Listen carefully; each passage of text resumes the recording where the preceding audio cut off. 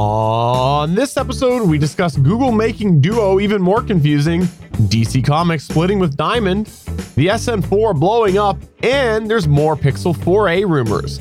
Plus, we discuss an awesome fundraiser game bundle, and we give our thoughts on some very weird Batwoman news. This and more in this week's show. I'm SP from Better Podcasting, a show dedicated to help make your podcast better. And it is part of the Gonna Geek Network, just like the show you're checking out now. Shows on the network are individually owned, and opinions expressed may not reflect others. Find other insightful and wonderful geeky shows at GonnaGeekNetwork.com. This is the official GonnaGeek.com show. Each week, we run down the latest news and happenings in the world of geek. These are your hosts for the show, Steven, Chris, and SP. Welcome to an all-new episode of the official GonnaGeek.com show. I am Steven John Drew, and with me is the better podcaster. That would be Chris Farrell. The heck? Also, I'm pleased to say that last week he couldn't be here, but he was there for the super Gonna Geek terrific SpaceX launch live coverage Palooza, whatever you want to say. SP's here. Is that the Canadian accent coming out with Lollapalooza? It's Lollapalooza? It is. It's Lollapalooza. That's okay. Except there's an extra A on the end of it, too. Lollapalooza. That's what it is. Yeah, very nice. Very nice. It's like you were actually a Canadian. Yes. You were not here last week. In last week's episode, we had Suncast in here. However, I do want to acknowledge that I know you were able to last minute watch a little bit of this show, and you were messaging us occasionally through there, and I wanted to say thank you for watching, because I know that I don't watch when I'm not on the show. But secondly, really did appreciate you being able to be there for the coverage that we talked about, where we did our random live stream for the SpaceX Crew Dragon launch. That was a fun time. That was awesome, and I'm really looking forward to more of those, and we'll talk a little bit about that in this episode as we're talking about some of the news stories. I want to say thank you for Suncast. He wasn't really stepping in for me. We're actually having him on as a guest, but it turned out that he was subbing for me, so I just want to say thank you very much, Suncast, for doing that, and basically taking my news stories that I was going to talk about. Thank you very much. And Steven, thank you for reading my text messages and turning on your little logo thing that was turned off at the beginning of last week's show. It wasn't turned off. The battery died. Okay, so for the audio listener, I have a mic flag. I have a mic flag that my brother 3D printed. We did a whole episode on it, and it runs off a 9-volt battery. Well, after years of churning through 9-volt batteries, I finally said to myself, you know what I'm going to do? I'm going to get myself a rechargeable battery. Now, the thing is, the rechargeable 9-volt that I got is, I believe, a lithium-ion rechargeable. And here's the thing about lithium-ion batteries. They go until they die. That's the problem. They don't fade like a regular battery. So there's no indication to me until the very, very tail end, like really small. It doesn't start to fade. It's full brightness and then it's off. At least with the alkaline 9-volt batteries, it would slowly start to fade, and I could see it getting dimmer and be like, oh, I should probably switch it. But with the rechargeable, it's just like it goes dead.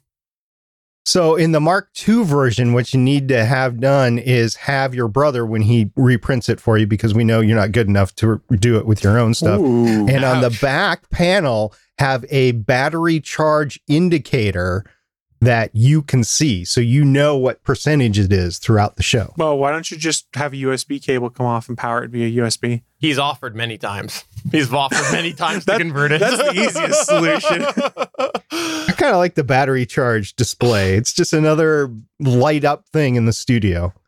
I mean, worst case, you power it off of one of these battery bricks if you don't have a cord long enough to reach. Yeah, true. These beasts will last forever. Just hold it up to the mic flag the whole show. Just command strip it right up or something like that. You'll never be able to see it. In the chat, Kent says, just recharge it every few weeks.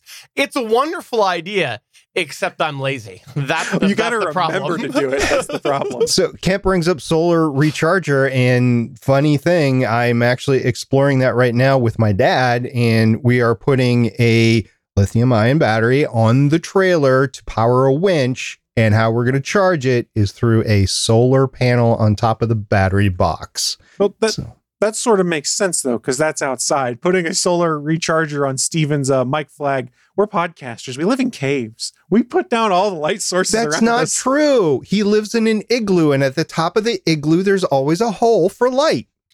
So the USB thing is the best idea because of the fact that I'm only using it when I'm literally podcasting. So I know I have USB power. The only thing I'm not sure about is whether I would need to get a special, like, extra shielded USB cable or something, because it is power and it would be going right alongside the mic cable. That's the only question. I wasn't sure if there would be interference as such. I would love to hear that hum in your recording. It'd drive you nuts. What is that? What is that? Damn Mike Flag! So if you want to see what we're talking about, we have a video side of this show over at gonnageek.com, and we do stream this live on Mondays at 8:45 p.m. Eastern at geeks.live, unless we're trying different technologies where we're delayed by 20 minutes. But let's go ahead and move on to the news.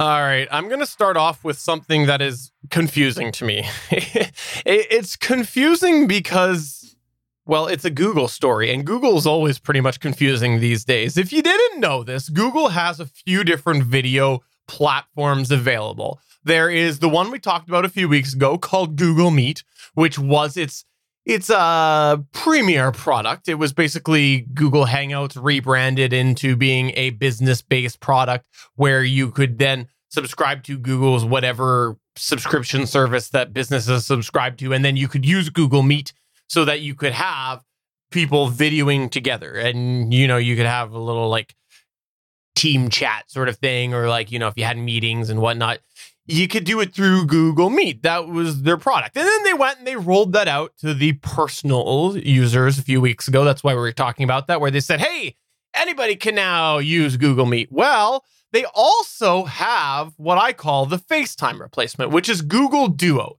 This is very similar to FaceTime. It's tied to a phone number. There is limited desktop support. Multiple users, you can have groups, you can do back and forth video chat. And here's the thing, it works well. For years, I've been using this, and whenever I'm away, this is what I use to video. I use it every time my wife wants to video our kids when she's at work. We go and I use the Google Duo together. I think, by the way, for the audio listener, if you just heard something, I think that was SP trying to Duo me or Google Meet me. I think that's what's going on there. Yeah, I was trying that. Yeah, he was trying. Let's try again. He was trying, but I ignored it because I'm podcasting and not distracted easily. I was distracted easily. But they have Google Duo, and it works pretty well. Like I said, very similar to FaceTime. I've used it quite a bit. Well, Google has now announced that they are going to allow you to do group video calls via link. So basically, you can go and you can set up a Google Duo and you can create a link that then people can click on in order to get into this Google Duo group. This is kind of similar to Zoom if you've used it, but it's also similar to Google Meet, where you can go to Google Meet and generate a link and then send it out to people and everybody can join that link. So they've rolled out a feature that, again, overlaps another product that they have, and I'm thoroughly confused.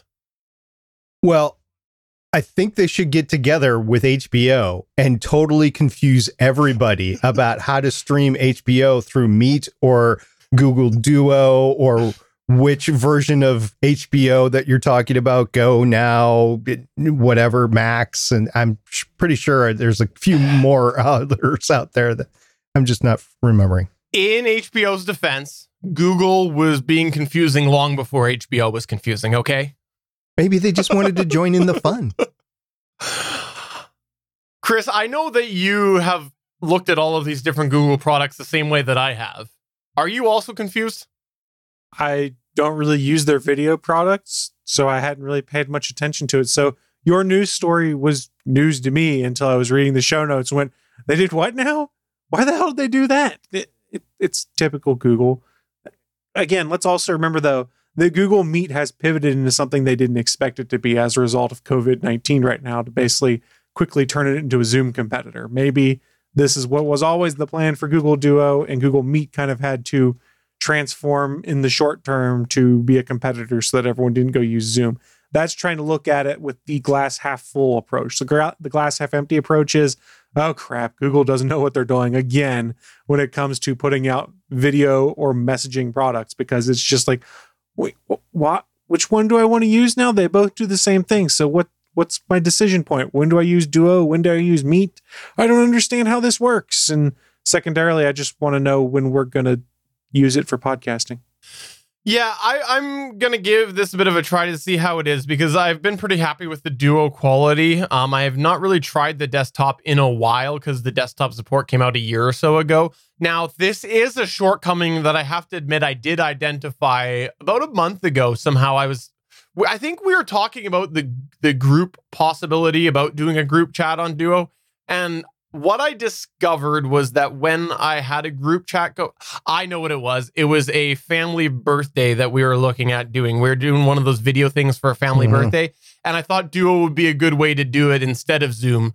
And I was like, how does this work? But I had to go in and create a group of people because it does group chats, but I had to go and create it all up front. I couldn't just go and drop a link on the person we were surprising, right? So that's just kind of where I did identify it about a month ago. So I'm glad to see it, but I'm also annoyed to see it because I'm confused. Now, the one thing I do notice when I go and pull up both the websites for Google Duo and Google Meet, because we're talking about both those products, one of the very first things they're talking about is end-to-end encryption on whenever you're doing one of these calls. Because remember, one of the things Zoom was getting beat up for was the free tier of Zoom is not encrypted. So, which is still the case today, correct. By the way. You have to pay for that, I do believe, if you want the encrypted. If you pay for it, you do get the end-to-end encryption. Now, just glancing between the two pages right now, which are sort of similar in appearance, looks like Google Meet is showing everything in a 16 by 9 aspect ratio, whereas Duo is showing things in more of a square or a vertically rectangle orientation. So it's more designed for you to hold your phone in front of you with the selfie camera, capturing the video feed. So can we get a triangular feed? Jeez. What do we call it? Triad Meet or something like that? I don't know. Sure. Steven, I got to turn this off. I know. For the audio there's no way to mute it. I was videoing SP again, and he answered. He made the mistake of answering. I thought we were going to do something in the show, but I had to turn it off because it was echoing back and forth and everything. So, yeah, don't try to talk to your co-host through multiple means at the same time. It's just not going to work. Oh, now somebody's calling again. Who's calling here? So, it's not calling me. Oh, wait, he did. He is. Yeah, I missed this call. This is what you get for bringing up a calling service during the podcast. Riveting video. Yeah. I just sent you a heart with Google Duo, however that works. So maybe one day we'll have some form of clarity on what's what. I didn't think about it actually, but I think you probably nailed it on the head that they probably didn't plan to bring out Google Meet as quick as to the public. And it might have been a stopgap. It might have been a matter of, okay, we can roll this out now to help with COVID. And maybe, they'll close that down again. I could see them closing it down actually.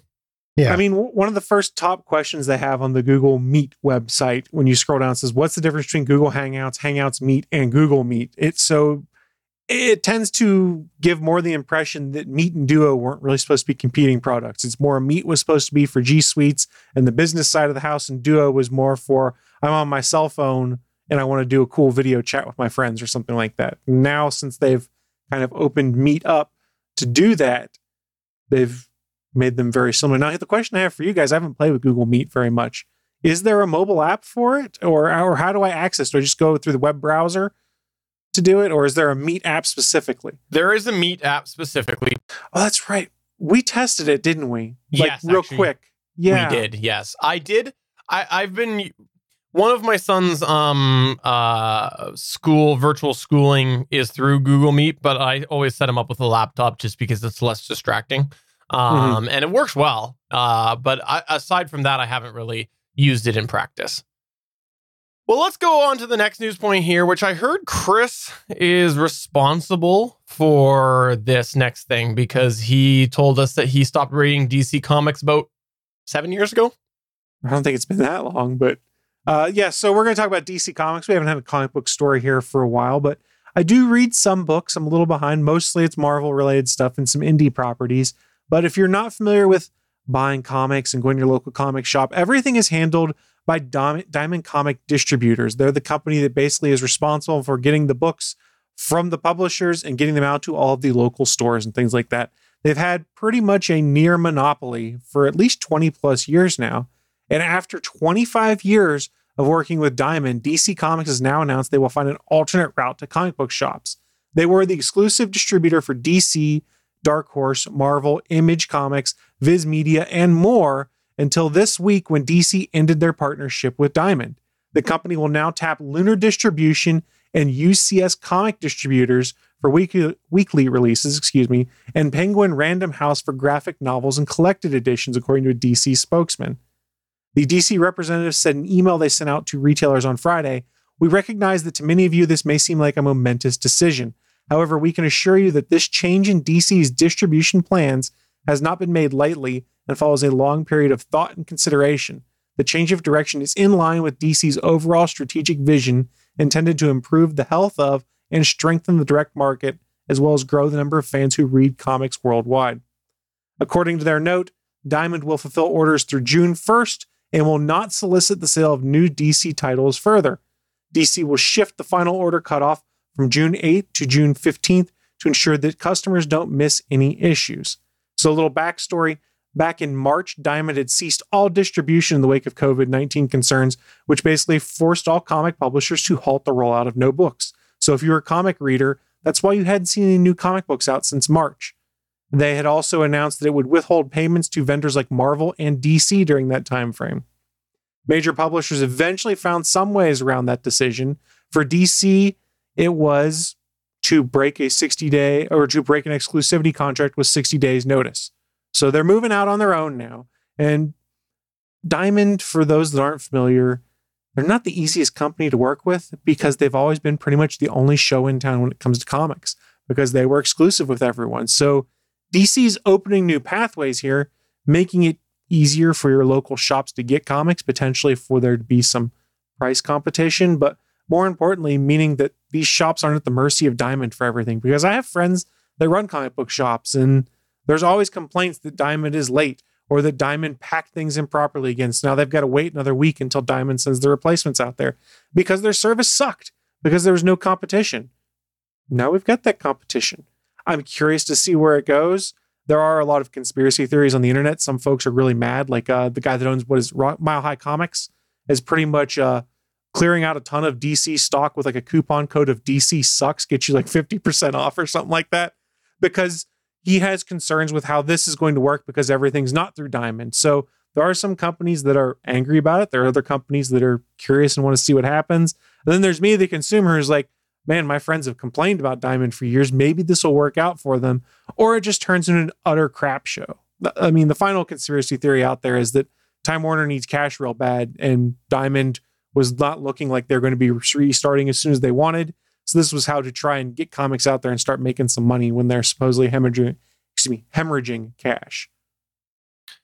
Yeah, so back when I had the Fanboy Buzz podcast and we would cover all sorts of comic book news, it seemed like we were regularly talking about somebody getting screwed by Diamond or Diamond screwing somebody or something negative from Diamond. So I have not followed it since then, to be honest.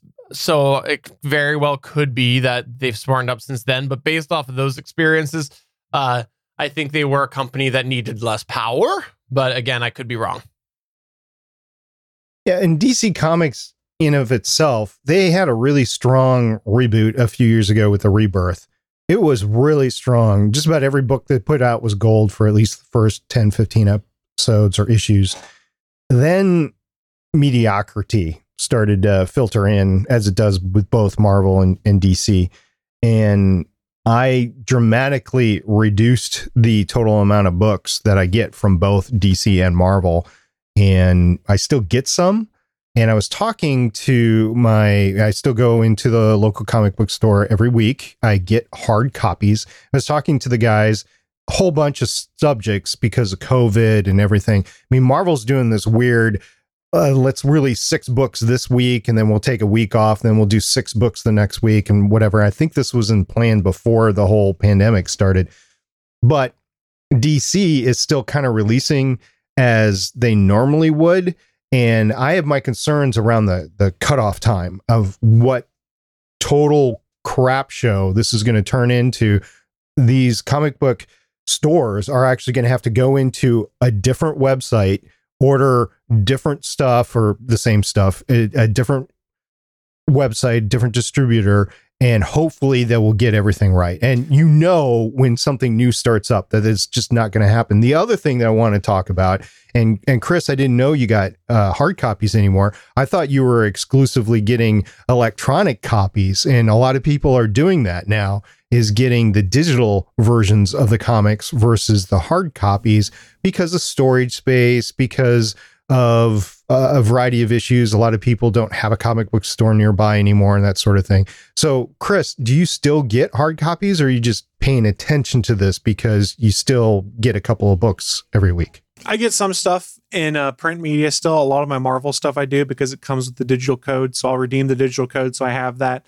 And I'm not really collecting a lot of those Marvel books. A lot of those end up getting donated every 3 to 6 months, basically, to either the libraries or the local thrift stores and things like that, so that other people can enjoy them. And I like supporting the local brick and mortar shop. When it comes to some things that are only available without a digital code, then it's kind of just weighing things to figure out, would I rather have it sit on a bookshelf, or would I rather have it sit on my digital shelf, for lack of a better term? Yeah, my comicsology is actually growing by leaps and bounds, and it's not just like the Marvel Redeem anymore. It's I do expand. Like if it's a book that I just know it's not going to be very collectible, I'll get the digital copy and not have to worry about storing it. And one thing to keep in mind when it comes to digital comics, is that some of your local shops have digital storefronts too. So you can buy digital comics through their storefront that's basically linked to Comixology. So they're at least still getting a cut, not necessarily as much as they'd be getting from the physical book. I mean, the real thing that's tough when it comes to the physical books anymore is that the prices keep going up and up. And when you start getting to some of these big events, like, it's $6 for this milestone issue. And I'm like, it's $6 now, but if I wait 6 months, you're going to put it on sale for $1.99, or you're going to put it on sale for 99 cents.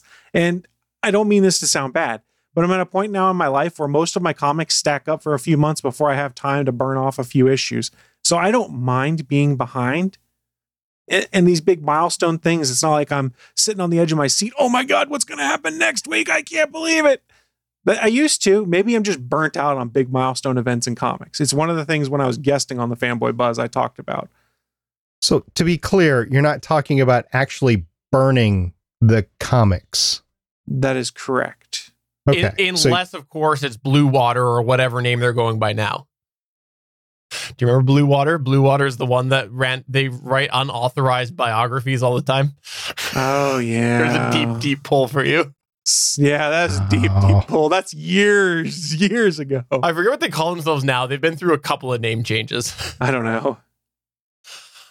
All right. Well, all I know is when we look at this, I don't know that the future is as bright for Diamond Comics as it once was, which I feel bad for Rihanna, because now how is she going to say shine bright like a diamond? Well, didn't they declare bankruptcy too? Wasn't that obviously about Diamond Comics? That's what Rihanna was singing about, right? I thought she was singing about the Diamond Club when they got illegally shut out of the podcast awards. Oh, that could be. It was about the Diamond. No, it was Diamond Group. It was the Diamond Group, excuse me. I don't know if Diamond you could say illegal. I mean, vindictively, very maybe. Shadily and with much crappiness. I was going to use a different word. I was going to say a word that would be like effery. You can use your own imagination to figure out what that was.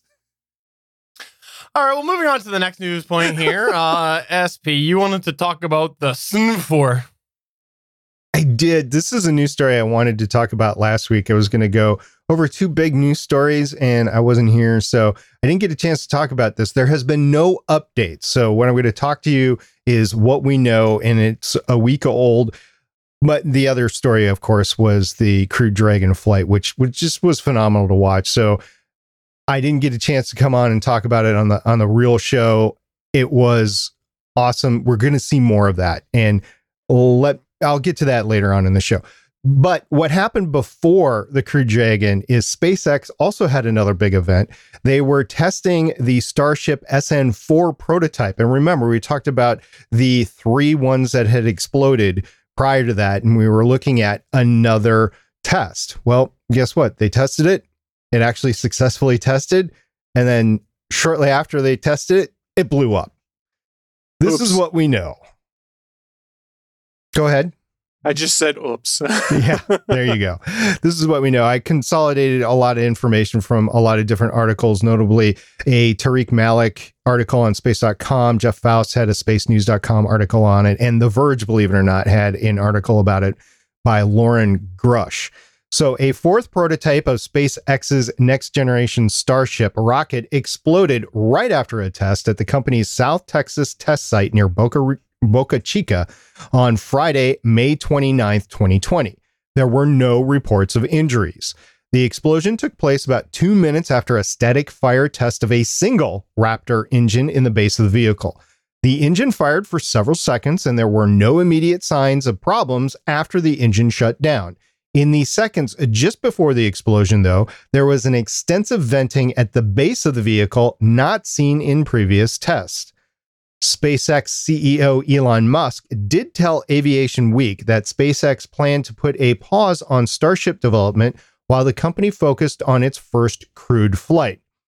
Had the Starship prototype remained intact, SpaceX had plans to fly the vehicle on a low-altitude flight test in the coming days. So on May 28th, which is the day before the test, the Federal Aviation Administration granted SpaceX a license to conduct, quote, suborbital reusable launch vehicle missions, unquote, with the vehicle out of Boca Chica. The FAA also placed air restrictions over the launch site for June 1st and June 2nd, which were consistent with the HOP test. It would prevent vehicles from flying below 26,000 feet over the area. Now, those restrictions would likely be lifted. I think they were lifted as SpaceX works on its next prototype. SpaceX was already building another Starship prototype, the SN5, at the time of the SN4 failure, with some design changes. That vehicle will likely take center stage for the company's next round of tests. Observers at the Boca Chica test site have seen work on the SN5 and SN6 vehicles, as well as initial hardware for an SN7 vehicle. So they're planning on making more. Obviously, they got 3 in the hopper, and they lost SN4. The Raptor engine, by the way, is the same engine that was used in the Crew Dragon launch. It's on the Falcon 9. The Raptor engine is not at fault. It's the rocket body, the Starship body, that is the trouble here. So we got 4 tests, 4 blow-ups, basically. You got more than 4 tests, but you had 4 prototypes and 4 explosions. Yeah. Sorry, fair correction. How many successes in a row do we need before we feel confidence about this? It's got to go through a series of tests. I mean, if you're talking about the manned mission part of Starship, they're probably going to have crew recovery issues, just like they had with SpaceX and Boeing's having with CST-100 Starliner. And you also have to go up unmanned first, and then you'd go up manned. So yeah, there's going to be a lot of things. With the space shuttle, they didn't do an unmanned launch, but they did a heck of a lot of testing with the free fall of Enterprise, which was OV-101, which was never flew in space and never had actual engines on it. It was just a free fall thing. They took it up on the 747 and then disconnected, and then it did a bunch of stuff there. So that was its unmanned testing. I really doubt Starship is going to go up unmanned or manned, crewed for its first one. And even the Crew Dragon went up several times before, first in the cargo version and in the crewed version before they put astronauts in it. Well, I just know that eventually we're going to run out of 1-digit SN numbers, and then it's going to be an extra keystroke for you every time you type an article about it blowing up. I'm a rocket scientist. I like to see success, but at the same time, I do like explosions. So I'm okay with the extra keystrokes. Fair enough. As long as nobody gets hurt. Good clarification. Yes, very good. Okay, actually, one more thing before we jump off of this here. Can you explain to me what's the different intents between the SN here and the Crew Dragon? Like, what's the difference? So the Crew Dragon is like a small little capsule with it's like an Apollo, right? And you have up to, I forget what it is, 5 or 7. I think it's up to 7 people can sit inside, and it's meant for low Earth orbit operation. Starship is meant to be a colonization ship. It's meant to have 100 people with cargo to go to places like the moon and Mars and create a colony. Who knows? Maybe an asteroid. I was thinking about that today. Asteroid mining would be an excellent use of a Starliner ship to prove concept of it. So yeah, that's the difference between the two. The Crew Dragon is just a taxi up to space. The Starliner is your 18-wheeler that's hauling across the solar system. Gotcha. So that's what's going to bring Suncast all his Mountain Dew to the Mars base. He has ordered a lot. Yeah, I heard he wanted a lot of caffeine because there's not a lot to do on Mars right now. I heard he ran out of lollipops. I'll send him some. FedEx delivers to Mars, right? Prime ship it. Yeah, there you go. Moving on. Oh, by the way, before we move on to the next one, I know I've said that twice now. Did you see the little Jeff Bezos thing recently? They're heating up again. Elon's taking some shots.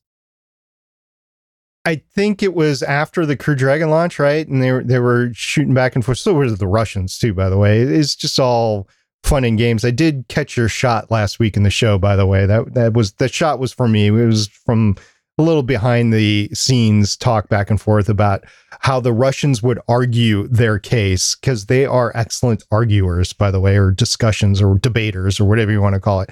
But in this particular case, yeah, Jeff Bezos also has a space company called Blue Origins. They're in the process of developing their capsules and launch vehicle family. They're all named after astronauts like New Shepard, and they're just not as advanced. They're not working as fast as Elon Musk's SpaceX. And to be honest with you, so far, it's only been suborbital tourist flights that they're interested in. They're not interested in going to space and cargo up to low Earth orbit or beyond, which honestly, there's going to be a market for that. And you don't want to spend all the money that you would spend on a Crew Dragon or a Boeing STS-100 Starliner launch or a Starship launch. You don't want to spend that just to go up 60 miles to say you've been in space like a roller coaster and then come back down. You just don't want to do that. You want to do that with a more economical version to make it available for more people.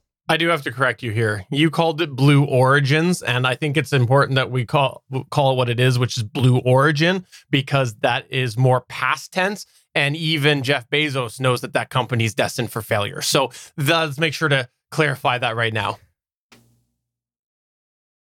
Why? Okay, I have not heard that Jeff Bezos knows that his company is being set up for failure, because he's literally dumping billions of dollars into it. Just the word on the street. I was on the street and there was a guy that said it to me.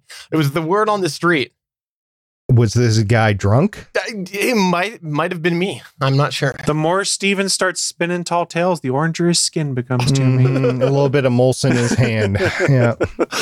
All right. Well, let's actually move on now. Let's talk Pixel 4a. This was a weird rumor that came out last week. We've talked a little bit about the Google Pixel 4a. We are watching this very closely, especially me, because my Pixel 2 battery lasts like 3 minutes now. And I'm just waiting for the 4a, which is basically Google's light version of the Pixel 4, but it's going to have some tweaks that I think I actually like better than the Pixel 4. But the 4a was rumored to come out in, I think it was late May, but then with everything happening was delayed, then was apparently delayed again. And it looked like we knew everything, but there is now a rumor that's heated up that perhaps the Google Pixel 4a may have wireless charging. This is because a case from a UK-based smartphone case maker called ESR Gear leaked some pictures that looks like maybe there will be wireless charging into the 4a. This is a pretty big thing because the Pixel line has been notably missing wireless charging from the beginning, except for, I think, the most recent version. I think the 4 was the first one that got the wireless charging, even though the Nexus line had wireless charging. Did the 3 have it? I thought it did. Maybe it was the 3 might have had it. You might be right. I know the 2 doesn't. 1 and 2 did. I thought 3 did. 3 might have, but it was missing for a couple iterations. And then the 3A last year did not have it. So the 3 did not have the wireless charging. So this would be pretty big if this render does end up being true, that there could be wireless charging on the 4A. Now, this could be entirely wrong. Third-party manufacturers have been known to do things wrong before and have had photos leaked before that have been incorrect, but it would just entice me even more. I'll be okay. I'm enticed already, but it would just be another nice feature to have is the wireless charging. So I'm not trying to be a troll here, but is wireless charging really a must-have feature for anyone, or is it a nice to have? It's a nice to have, I think. It is so convenient. I don't dispute that, but after using it on multiple devices in the house, everybody's phones and stuff, it's and watches, the Apple Watch, which I don't have, but it is so convenient to just put it on a stand like at night or right in front of me and have it charged, not have to worry about plugging it in and unplugging it. I would agree that it's not absolutely necessary, but it is in a lot of cases a game changer.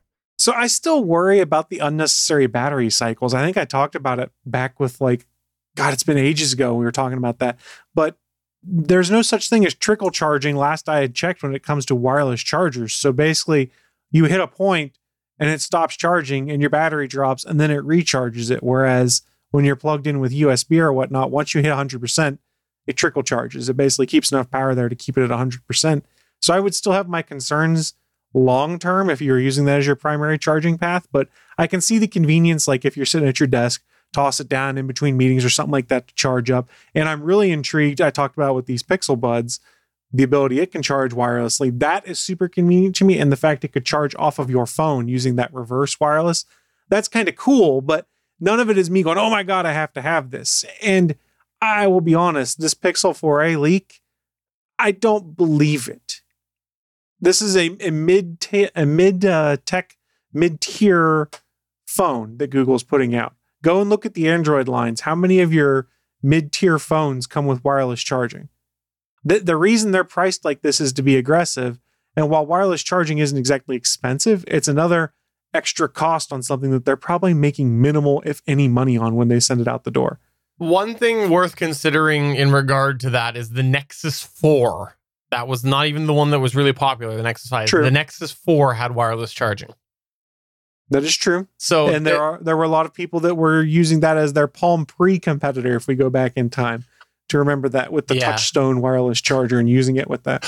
I only know that the Nexus 4 had it because I have a buddy that owned the Nexus 4, and then he went running and he fried the port. he fried the charging port, and that's how he kept using his phone, was by wireless charging. Yeah. Otherwise, he would have had to throw it out. Yeah. I mean, that's the nice thing there is you have that backup for that. But some other things you consider, like, for instance, if you use Android Auto, at least in my car, you can get an optional wireless charger where your phone sits.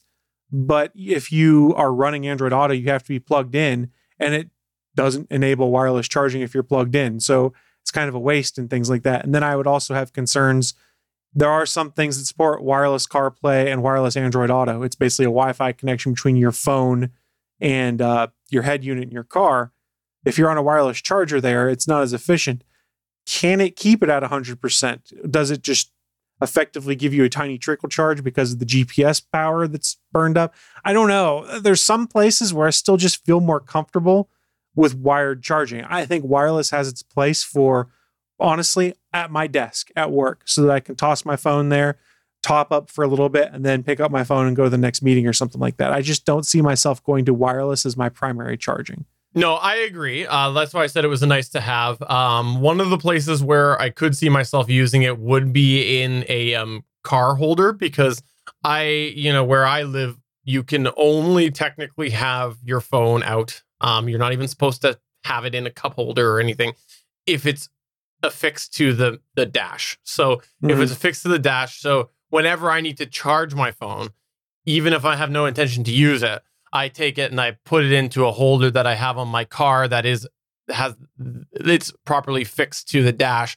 Thus, it's legally in there when it's charging. If I get pulled over, not a thing they can do about it because I am following the rules to a T. And so that might be a kind of helpful thing to not have the cord, hanging down or whatever, and just plunk it in and have a charging pad there. So I don't know. It would be a nice to have. There's a couple of situations where I've been in, since I've switched to the Pixel line that I've wished that I had it, but I don't. It's not a make or break for me. Fair. One thing that in that scenario that you just gave, I think will go away is eventually when you get a new car and it's got Android Auto in it, then it won't matter if you see your phone or not, because it'll just be up on your dashboard, just like it is with Chris's Android Auto and with my CarPlay. Yeah, my car is old. the one I'm speaking about. Yeah, I get it. I've been there. Yeah, I just plug my phone in and then it's plugged in until the car stops, really. I think the only time I unplug my phone is if I'm at the car wash, and while my car is getting washed, I'll mess around on my phone while I'm stuck in the car wash. Now that you mention it, that would be a real good reason for me to buy a brand new vehicle. There you go. You convinced me. I'll just go do it tomorrow. Go for it. So, Chris, a couple of quick questions. I know with mine, because we did a whole segment on mine. I think we did a segment on yours too, but I can't remember. With the CarPlay that I have, it's like an early version of CarPlay, and I have to have my phone plugged in via the Lightning USB connector into the dashboard. I can't do it via Bluetooth. In your car, can you connect Android Auto via Bluetooth and have full functionality? No. Android Auto, if you do not have has to have a wired connection, because the amount of data that is going back and forth, Bluetooth can't support. The head units that do support wireless Android Auto is using a direct Wi-Fi connection between your phone and the head unit with a combination of Bluetooth. So effectively, when you're plugged in with Android Auto, unless you reconfigure it, all of your audio is going over Bluetooth and all of your data is going over USB, is my understanding. Okay. And if I'm wrong, please feel free to correct me, Chris at gonnageek.com or at the Chris Farrell on Twitter. That's my understanding. I have not dug into it super deep. Wireless is so cheap. I don't know why they don't just, if you're going to do like CarPlay or Android Auto on your car, you don't enable a wireless radio. It doesn't make sense to me. Because all of the car manufacturers have to support that. And that's the third party folks are doing that. You can go buy a Pioneer head unit or something like that will do it. But BMW, Subaru, Ford, things like that, those guys until like this model year for the most part aren't doing that. You've got a couple of the premium trims that might be doing that, because what does it matter? Just plug in.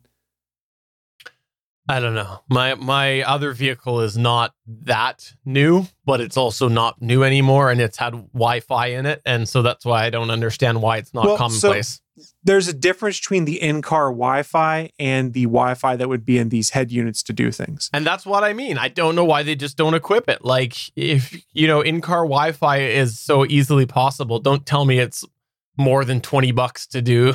Well, those are two different things, though. I mean, they're marketing that in-car Wi-Fi to be here, all your kids can watch Netflix while you're traveling and things like that. And that's not even in the same thought pattern as the head unit needing a Wi-Fi connection to support wireless Android Auto, because you can buy a cable for $2 and they don't have to worry about it. Honestly, it's just because the demand's not there, and the technology until recently hasn't really been ready to support wireless Android Auto, Apple CarPlay, things like that. And again, it's another one of those things that, yeah, it's great if you have it, but your guaranteed best rock solid connection is still to plug in. And if you want to charge your phone, the quickest way to charge is to plug in. And that's why I was asking all the questions, was to ultimately get back to how to charge your phone in the car, if you need to plug it in or not, using one of those services. So where this gets interesting, we've touched on the show before, is there's the rumors that Apple wants to get rid of the Lightning port, or not even do a USB-C port, and make it all wireless charging.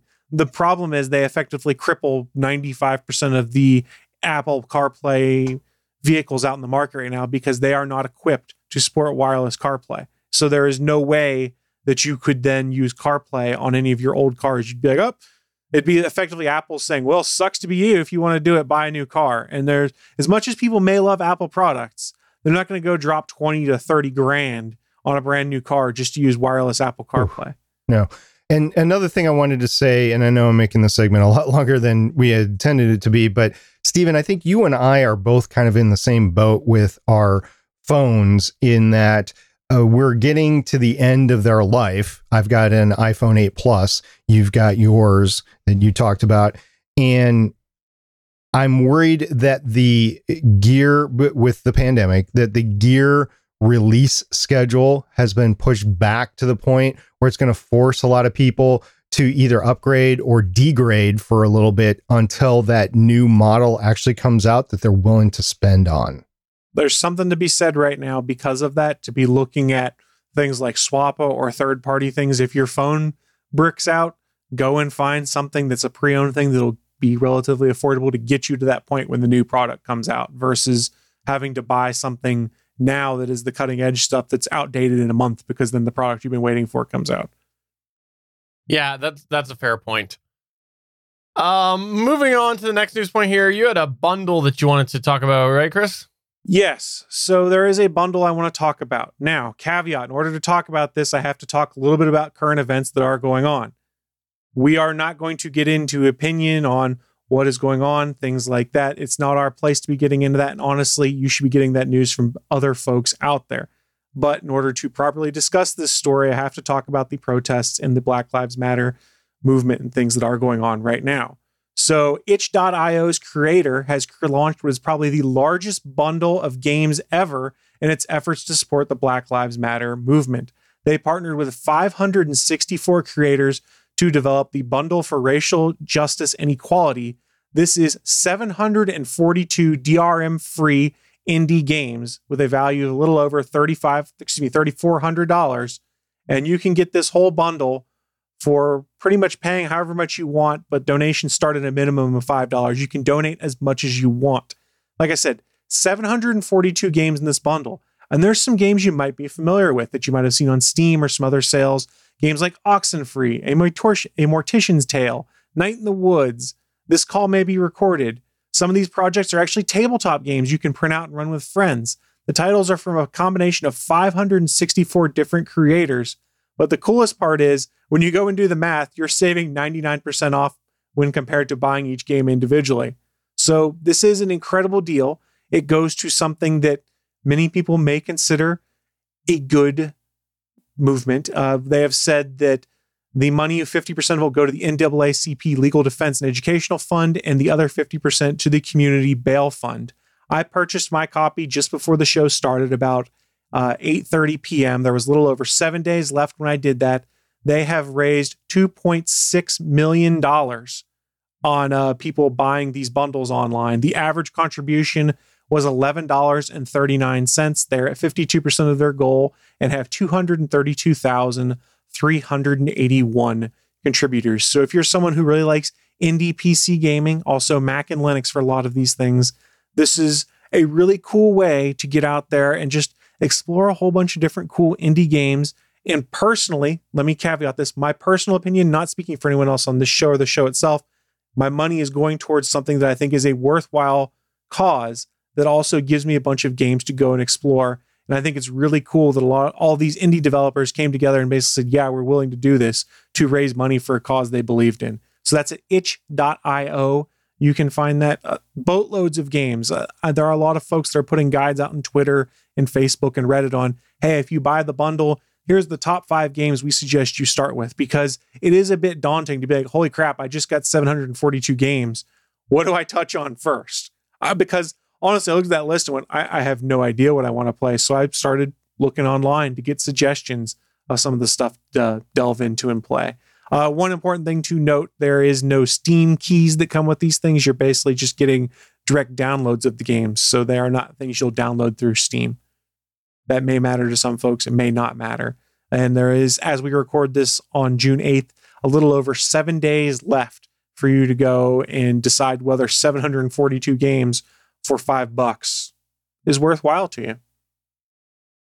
Can you imagine trying to organize this just 10 years ago, less than that? Like, this is unbelievable how far we have come with being able to distribute things en masse like this. I am so impressed with, I think back to like the early crowdfunding days, and there was trouble delivering one thing, right? Like, and now look at this big mass collaboration from 567 creators.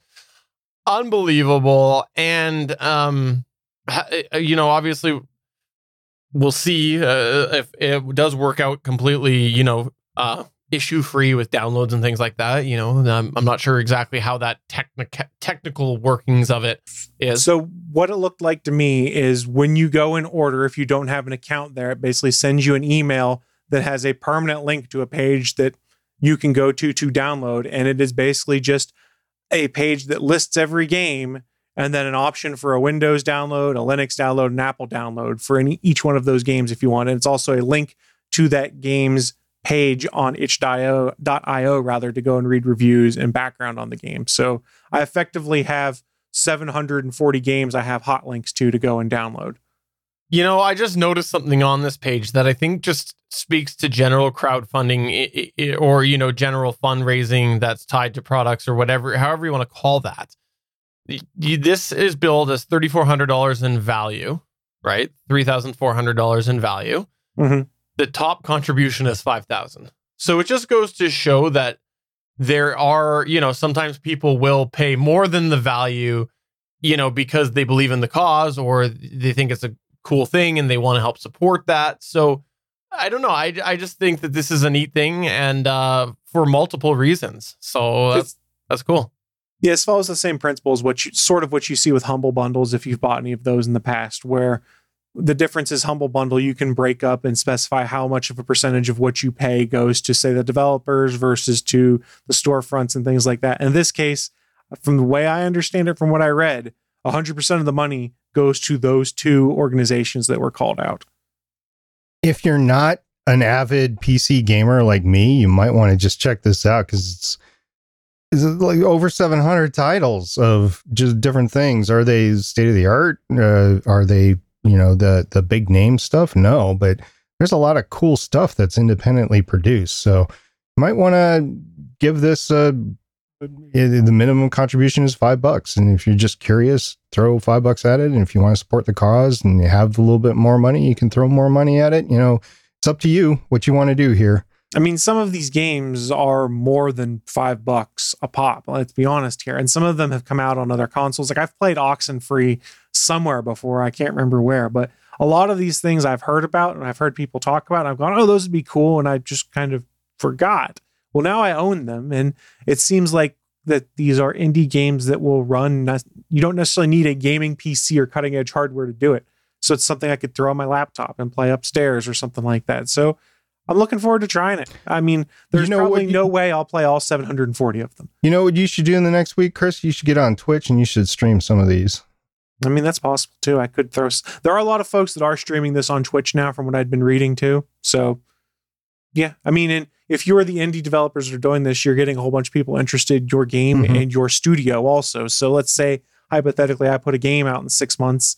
Someone can be like, oh, I remember these guys who made game X in the bundle I got. I should go check out this new game they're putting out. And it could very well lead to more business. This is not me being like, oh, I'm cynical. They're only doing this to get more business in the future. No, I wager part of them thought, hey, that'd be cool if this amounts to that. But I wager that the people who are involved in this are going, hey, I feel this is a charitable cause I want to get behind, so I want to be involved. Yeah, and that's sort of what I was getting at with the $5,000 top contribution for a $3,400 product. That's exactly the point. I think this is cool, and I'm glad you brought this up, and I will be buying myself afterwards. There's a couple interesting ones. There's also Space Station Architects. So you can help build the new NASA space station going to Mars that Suncast's going to live in.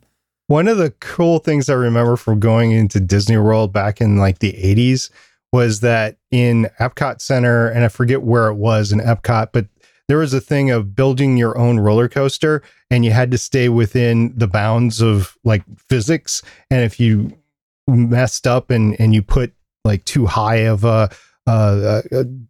an incline or a decline or whatever, that you'd end up crashing the roller coaster and, you know, killing everybody on board or whatever. I mean, it was just a little video game, but it was pretty cool. It taught people basic engineering principles. And moving on to our last official news point here before I quickly ramble about something else. USP had another space-related news. Yeah, this happened this week, and it happened post the Crew Dragon launch, and it is not the only thing going on. I teased it all show. We're going to talk about the future of what's going on with space exploration. What happened on June 5th is that NASA issued a contract to Northrop Grumman for the Gateway Module Halo. Wow, what's that about? SP, you've not talked about that yet.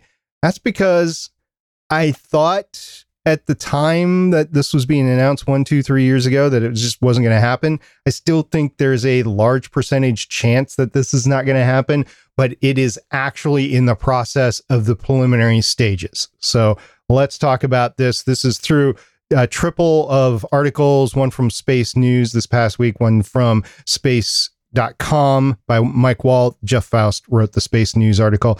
And then back in March of 2020, Chelsea Gold on Space.com wrote an article about the Gateway not being on the critical path for Artemis.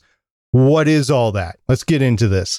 On Friday, June 5th, 2020, NASA awarded Northrop Grumman a $187 million contract to design the habitat module called the Habitation and Logistics Outpost, or HALO. Not talking about the video game Halo, although I think that's really neat, for the space agency's Lunar Gateway, which is a planned moon orbiting space station for astronauts.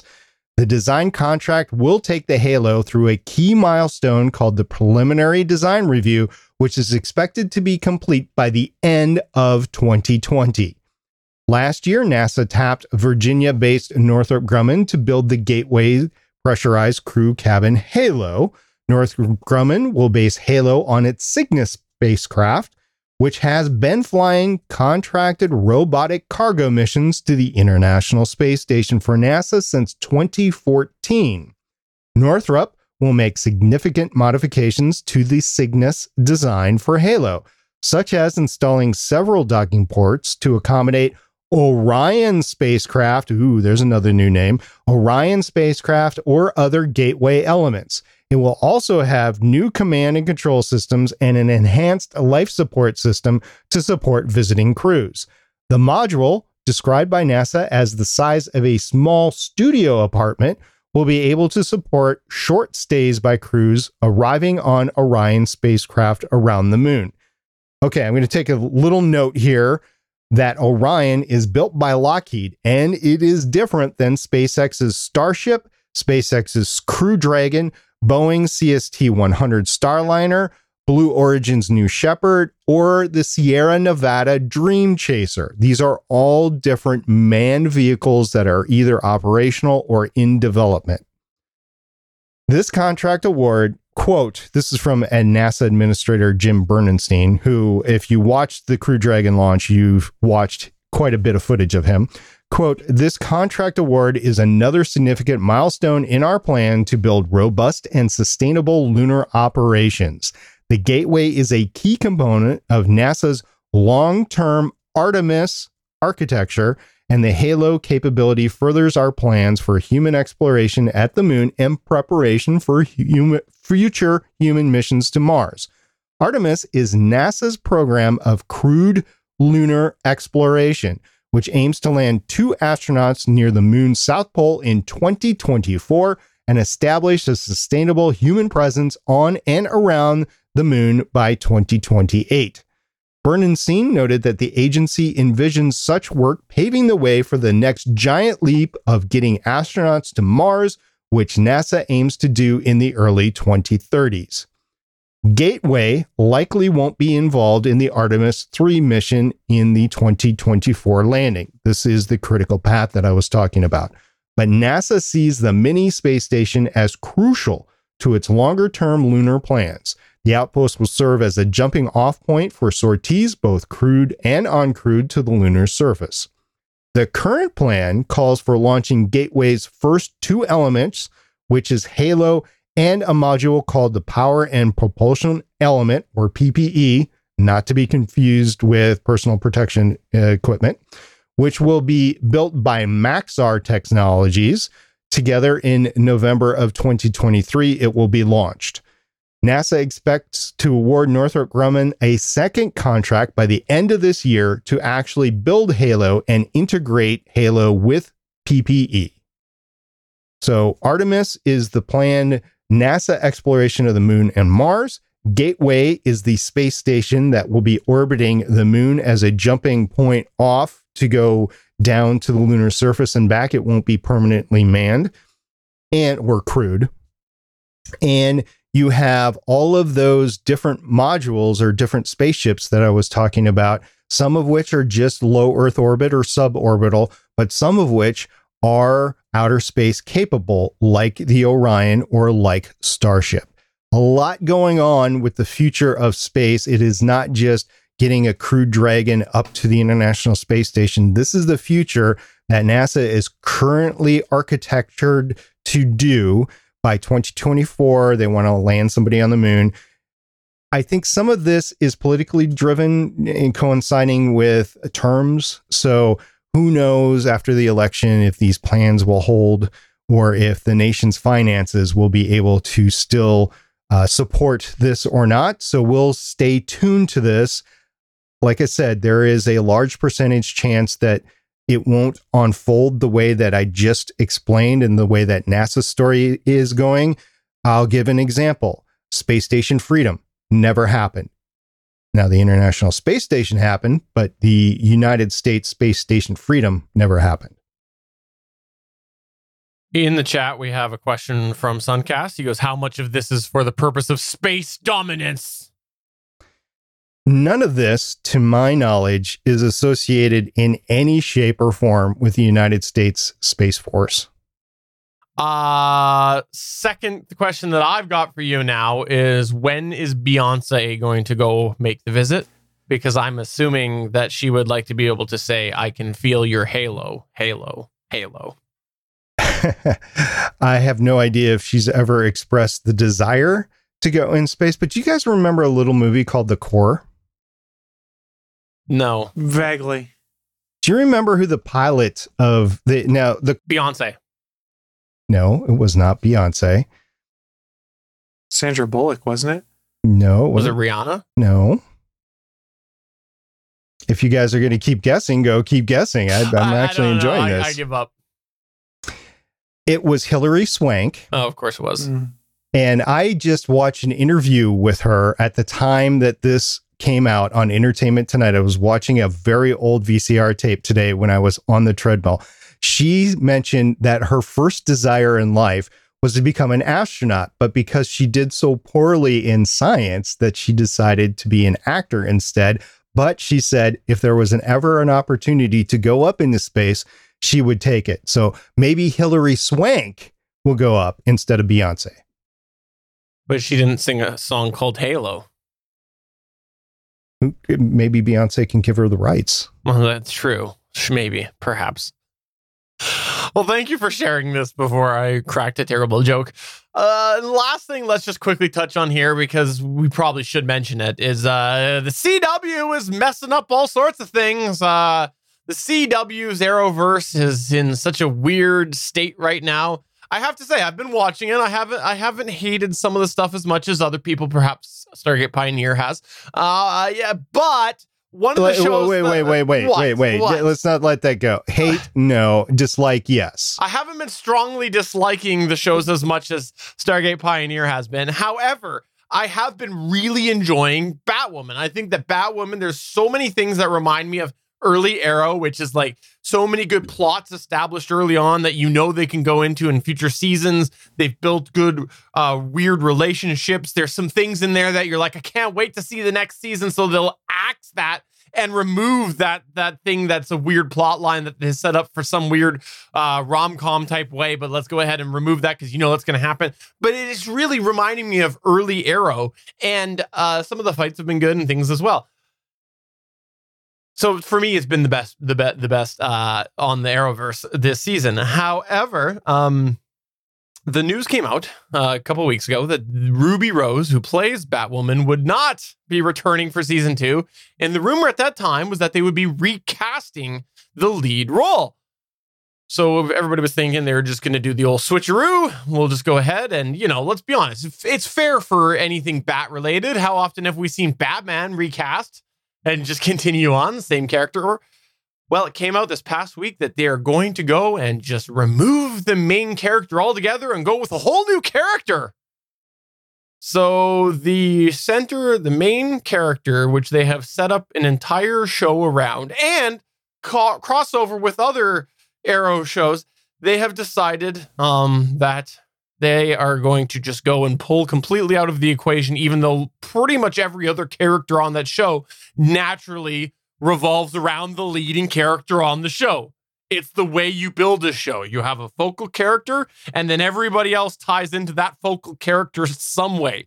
Otherwise, are you sure that's how you build a show? That's generally how you build a show. Generally, everybody is involved with that main character somehow because they are the eyes, they are the main character on that show. Unless, of course, you do the Walking Dead thing where you go and you split everybody off and then everybody complains until they come back together.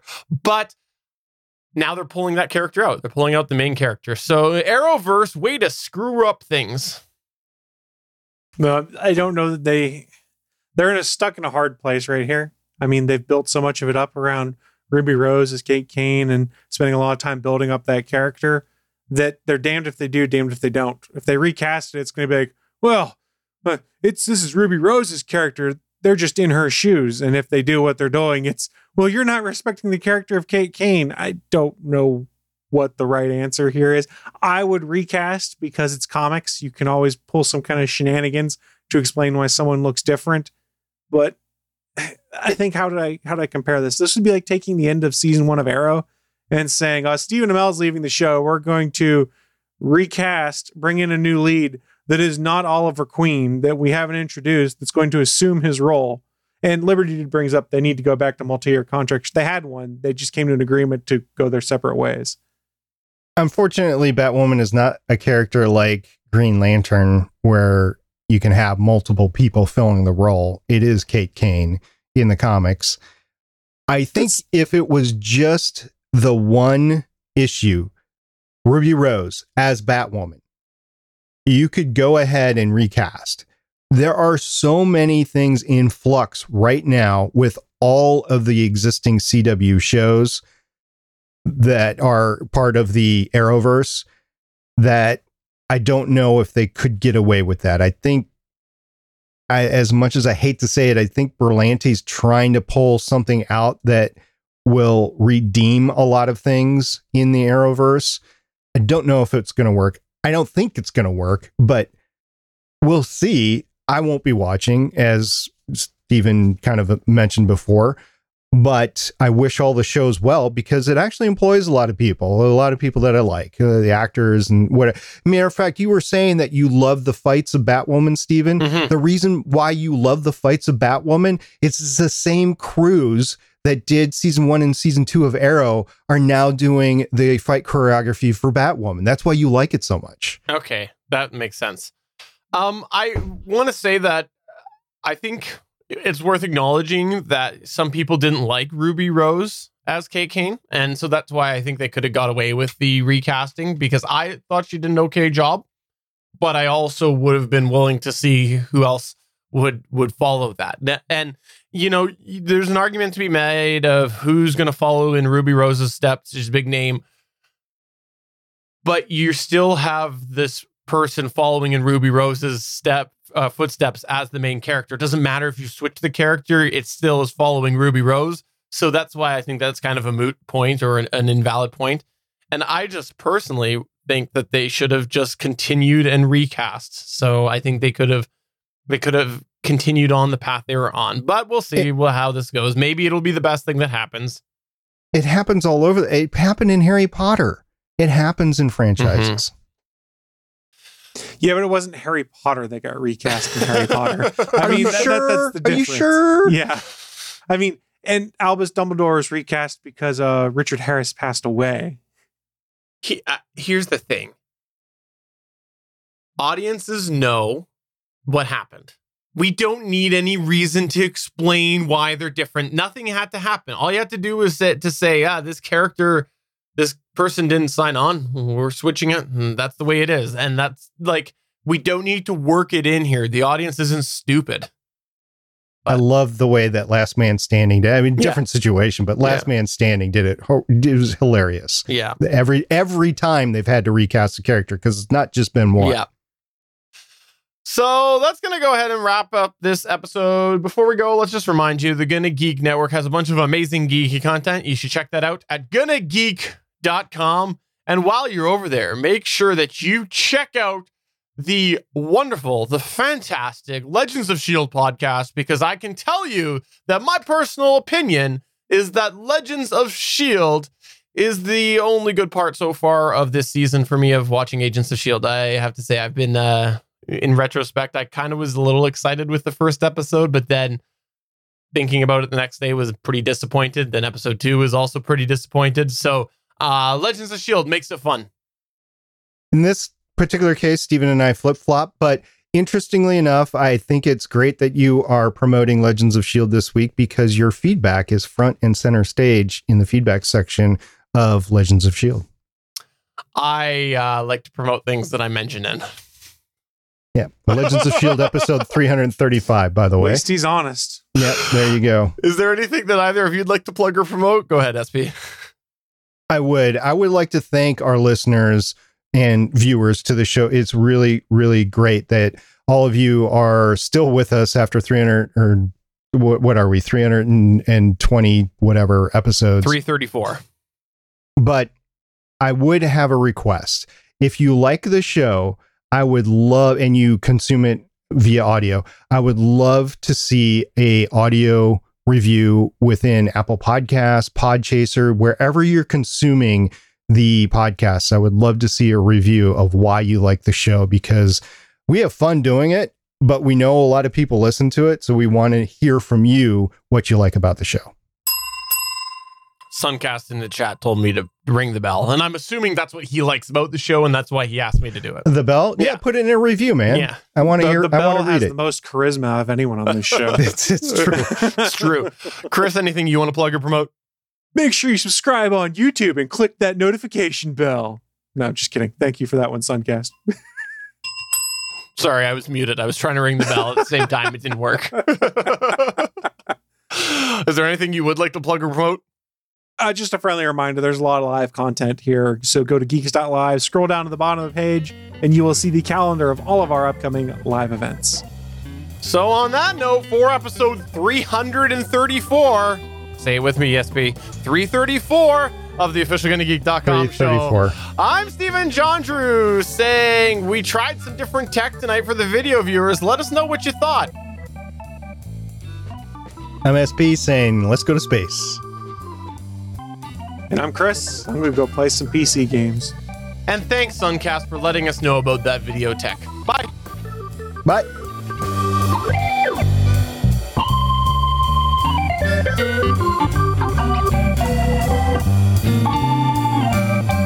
Thanks for checking out another episode of the official GonnaGeek.com show. If you like the show, please give us a 5-star review in Apple Podcasts or a thumbs up on YouTube.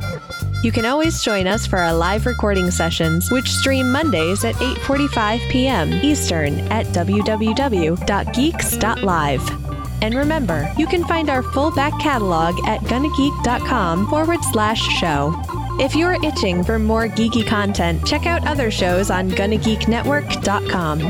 Voice work was by Emily Prokop of the Story Behind podcast. That's it for this episode. We hope to see you back again next week.